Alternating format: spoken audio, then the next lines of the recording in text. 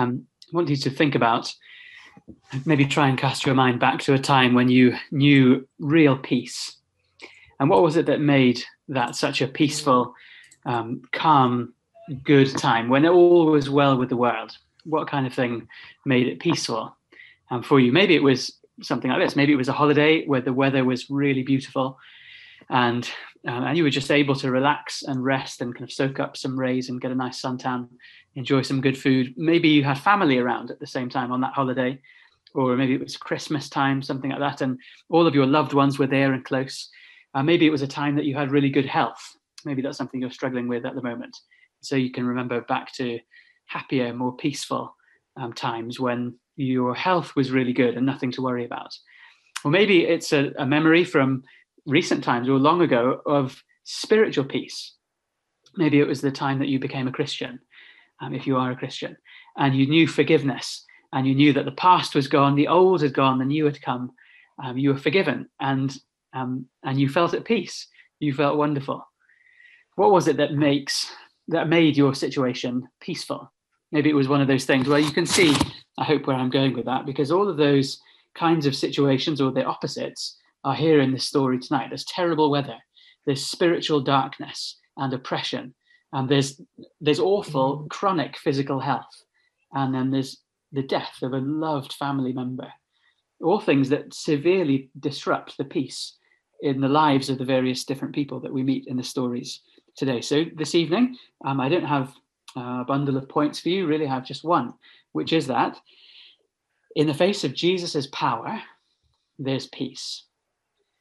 In Jesus' presence, there's peace. And you can see that in each one of these stories in different ways, these different forces of this cursed world that rip peace away from us.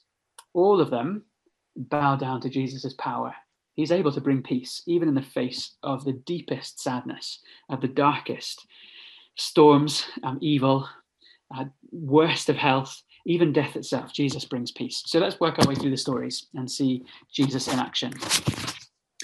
So it begins with what is my third child, so second son's, Thomas's favourite story. He often gets us to act this out. He's 3 years old, so he kind of listens reasonably well when we have family Bible time. But this is the story that really gets him in the zone, is the story of Jesus calming the seas.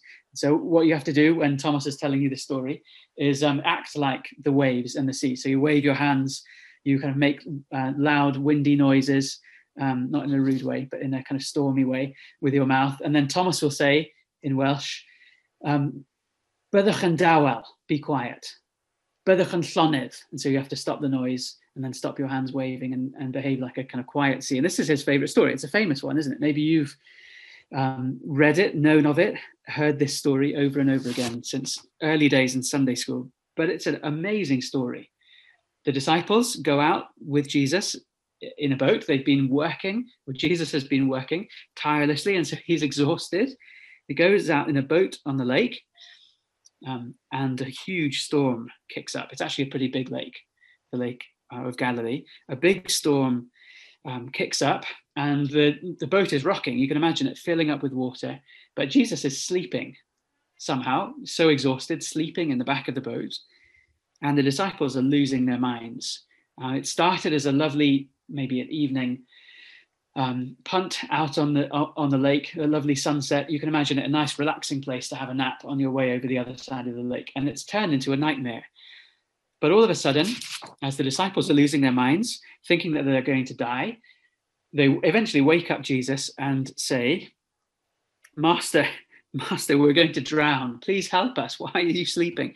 Don't you care about us? It's not idyllic anymore, isn't it? No sunset, a raging storm. And what does Jesus do? He stands up, and we all know the story, so maybe the surprise of it has got lost on us, but Jesus speaks to inanimate objects, and they listen to him. Jesus speaks to water and to the forces of the weather, and they listen to him. They fall down flat. If you live anywhere near the seaside, or if you're, a keen boater or surfer or anything like that, you'll know that after a storm passes through, the water is still full of waves. You can go surfing in the lovely sunshine a few days or, weeks sometimes after a storm has gone through. But this water, obeys Jesus' voice immediately and settles down. I wonder if that reminds us of anyone. And when we hear the disciples say, "Who is this?" I wonder if that reminds us of, well, the first few verses of Scripture, where inanimate nothingness listens to the voice of God and becomes something.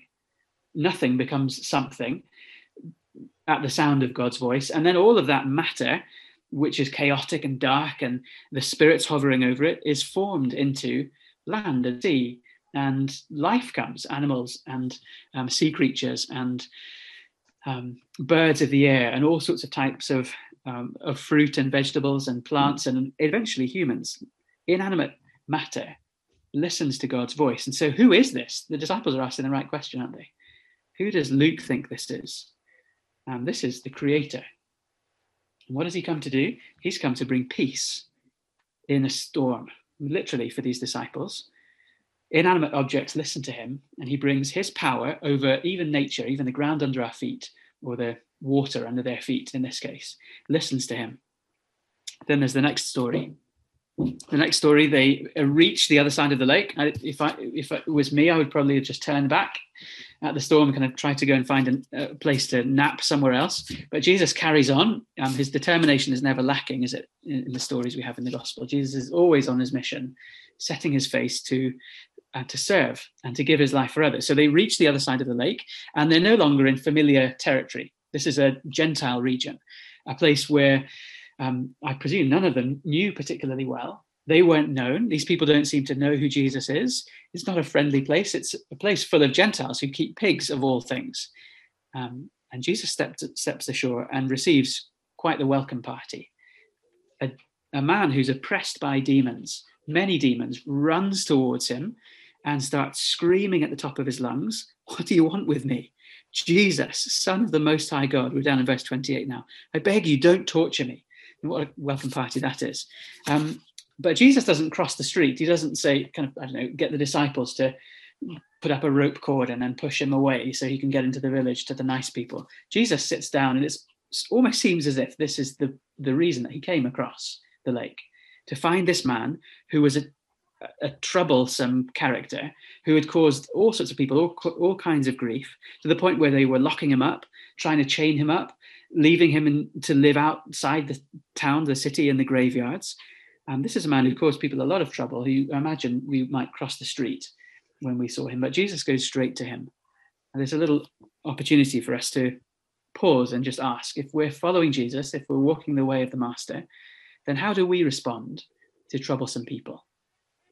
When you see somebody who you know is kind of very high maintenance and needs a lot of time and help, you see them coming towards you after church on a Sunday, or walking down the street, or they phone you up, do you give them time, or do you cross the street and walk the other way? How do we respond to troubling people? Well, Jesus crosses the lake through a storm to get to this man. And what does he do when he gets there? Well, he speaks a word, and the storm of this man's life, the complete chaos of his life, is calmed, and there's peace. First, Jesus spoke to inanimate things, and peace came, and the disciples were delivered in safety. Now he speaks to deep spiritual darkness, legions of demons that nobody has ever been able to control, that have taken charge of this man's life, that have consumed his personality, who have almost made him an unperson. He's living a living death, isn't he? He's literally living out in the tombs. And Jesus comes and meets him face to face, and with a word commands the demons to leave. And they rush out into the pigs. The pigs drag them down into water. Water's always in Scripture, or at least most of the time, especially in the Old Testament and in Revelation, you'll find it's a picture of judgment, of God judging, pulling these demons down to what they deserve. The man, presumably, eventually, would have been pulled down to his death by these demonic forces, and yet Jesus sends them away, rescues him. And so the pigs die instead of the man, and he's set free. He rushes back into town, not him, the owners of the pigs rush back into town and spread the word, and everybody comes out to see, and I wonder what they're expecting. Usually when they come out to this part of town, presumably they find this crazy man, and they rush on by as quickly as possible. But this time they find him sitting down at Jesus' feet in his right mind, demons nowhere to be seen, and he's dressed. He's clothed, his dignity, his honor is back. Peace has reigned in his life. And how do they respond? You might imagine how they would respond. Would they rush to Jesus and flock around him and say, oh, please help me, help me? But they don't. They ask him to leave. They're terrified of Jesus. I wonder if you can relate to that. If you have ever had an experience, I don't know when, but where you've known the reality of Jesus. You just know it's true. You know he's there. You know he's king of everything. And that scares you. Seems to have been what happened to these people. I don't know if it was the fact that he had fixed their greatest problem and so now was maybe holding up a mirror to their other problems and saying, well, look, what could you hold back from me? What is it that you're not dealing with? What are the little petty problems that you've projected onto this man? You know, he was the one who carried all your troubles, who you blamed for everything. And now he's sorted out and in his right mind. Looks like you might have to deal with your problems after all. Maybe they're scared of change or something like that. Or maybe they are, like I said, just scared of Jesus himself. The fact that they've come face to face with this man who is more powerful than legions of demons. And that peace, that kind of power terrifies them and they ask him to leave, and Jesus does. He gets into a boat, but as he does, there's another response, isn't there? This man, he doesn't want Jesus to go. He wants to go with Jesus. He wants to follow him around everywhere and always be there, sitting at his feet, in his right mind, at peace, in Jesus' presence. But Jesus says, this is quite surprising, isn't it? Jesus says, not yet. Don't follow me around just yet. I've got a job for you to do. Go back and tell them, return home, this is verse 39, and tell how much God has done for you. Those people who rejected me, who don't want anything to do with me, who are terrified of me, go back and tell them who I really am. They just don't understand yet. Go back to them what happened to you, and maybe they'll have another opportunity to come and know me in the future. Go back and tell them what God has done for you, and then just notice this. So the man, this is the second half of verse 39, went away and told all over the town how much Jesus had done for him. So who does Luke think Jesus is? Just put those two things together. Jesus says, go and tell them what God has done for you. And the man goes and talks about what Jesus has done for him. Luke is making it pretty clear, I think. And first we get a picture of somebody speaking and the creation listens. And now we get the picture of somebody who's doing God's work, who is God's way of working in the world. This is God himself walking among us. And so Jesus has brought peace again. His power has brought peace in this man's chaotic life. And then we get to our third story. We're back across the other side of the lake. It just isn't stopping for Jesus. Maybe he had a nap on the way back. No storm this time. And when they reach the other side, a crowd gathers around again, waiting for him, expecting him, and an important man, a man called Jairus.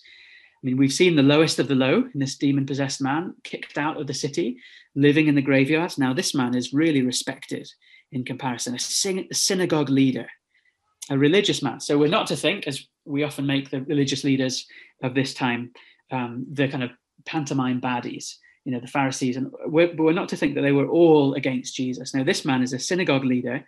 He knows his Bible and he knows Jesus. He knows Jesus is his only hope because his daughter is ill. She's 12 years old. She's a young lass and she's dying. You can imagine how desperate he is. But actually, he's not our third story.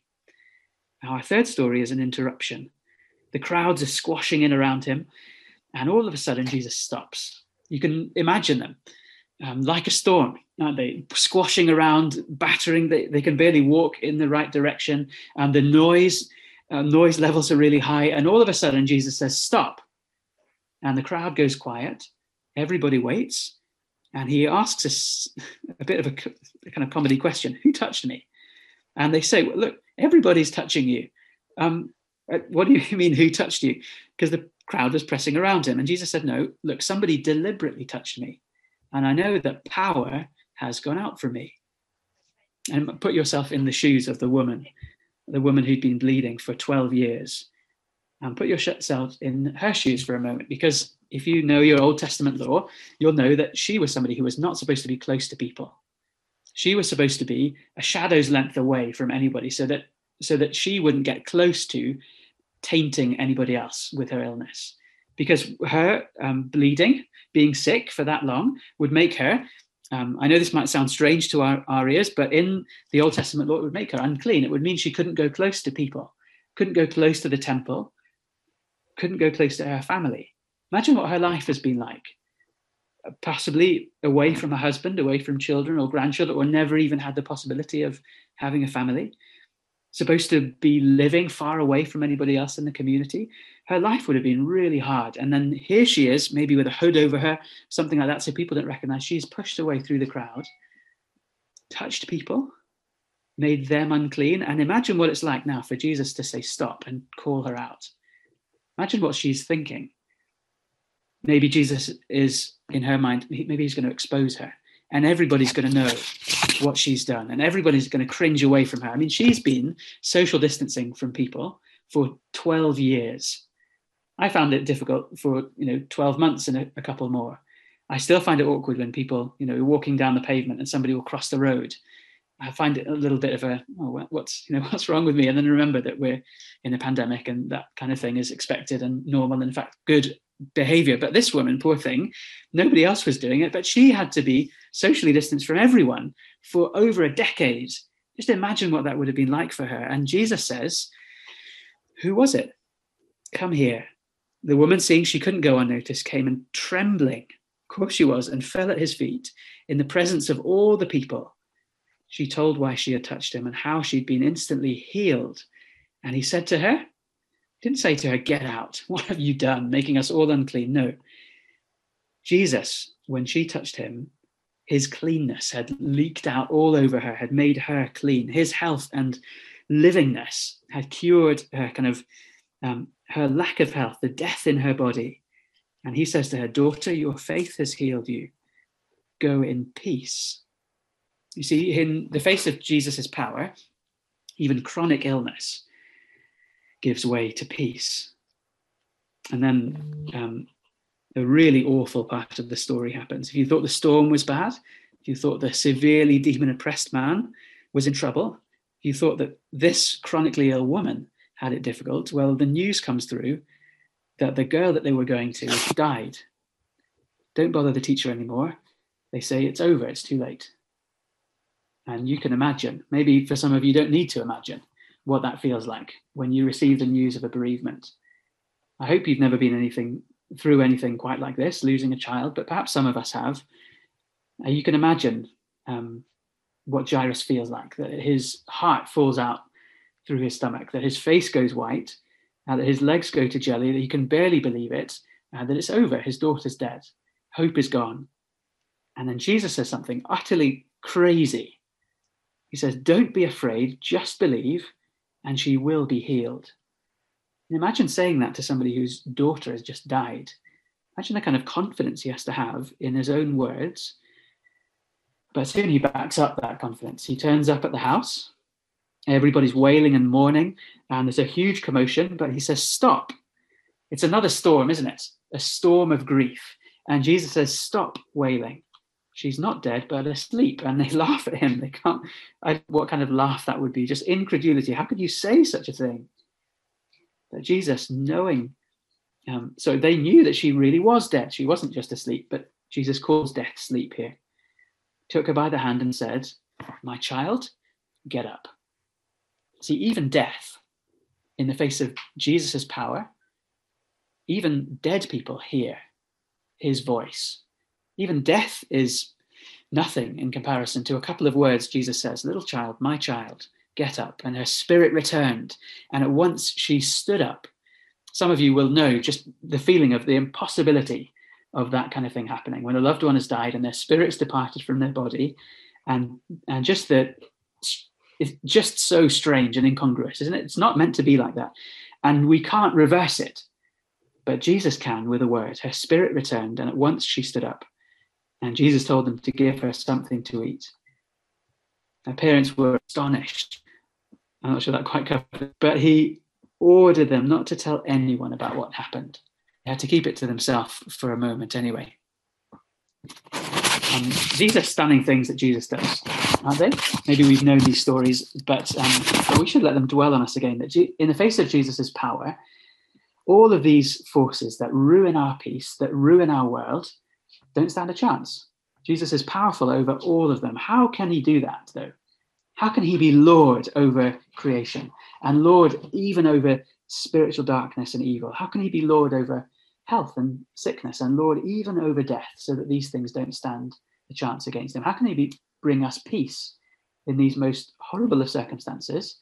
Well, because of what Jesus would go through a few chapters on from this. I wonder if you've seen the hints so far. See, there would be another time when Jesus would be asleep in a storm of God's judgment. And he would be not just as in snoozing, he would be in the sleep of death. And the disciples would be losing their minds, not knowing what to do, wondering where he had gone and how it had all come to this. Jesus would be dead in the grave, and the disciples would lock themselves in a room. A few chapters on, in that same story, think of it in another way. Jesus has been on the cross, bitten by the teeth of Satan and dragged down to his death in the sea of God's judgment, dragged down by the accuser. Satan's teeth are into him, and he's been killed on the cross. No hope. He's been taken outside of the camp, and not just kind of living or sleeping in the graveyards, but he's been laid in an empty tomb. And then they rolled a stone in front of him because he really was dead. Jesus's body was bleeding, not for 12 years, but for hours. And he didn't stay alive after that bleeding. Jesus bled to his death, was unclean, hung on a cross outside of the camp, far away from everybody else. People mocking and spitting at him. It was only his mother, a couple of other women, and one friend who watched there. Everybody else rejected him and looked at him and said, he's cursed by God. Far outside, keep him outside the camp. And then Jesus suffered what this little girl suffered. He really died. He really died. And they laid him in a tomb and wept over him. And yet, 3 days later, you know the story, 3 days later, he stood among them. The tomb was empty. The storm was calm. It really was finished. He came back from the dead. The devil's teeth had been ripped out. His wounds were healed. There were scars to remind us of his suffering and to show us his glory, but the bleeding had stopped and he was alive. And what did he do? He ate as well. You see that link? Jesus says, give us some food. And then a few, I don't know how long it was, but a few chapters in the story later, Jesus is standing among his disciples, among these same people, saying, give me some food to eat. I'll show you. I'm not a ghost.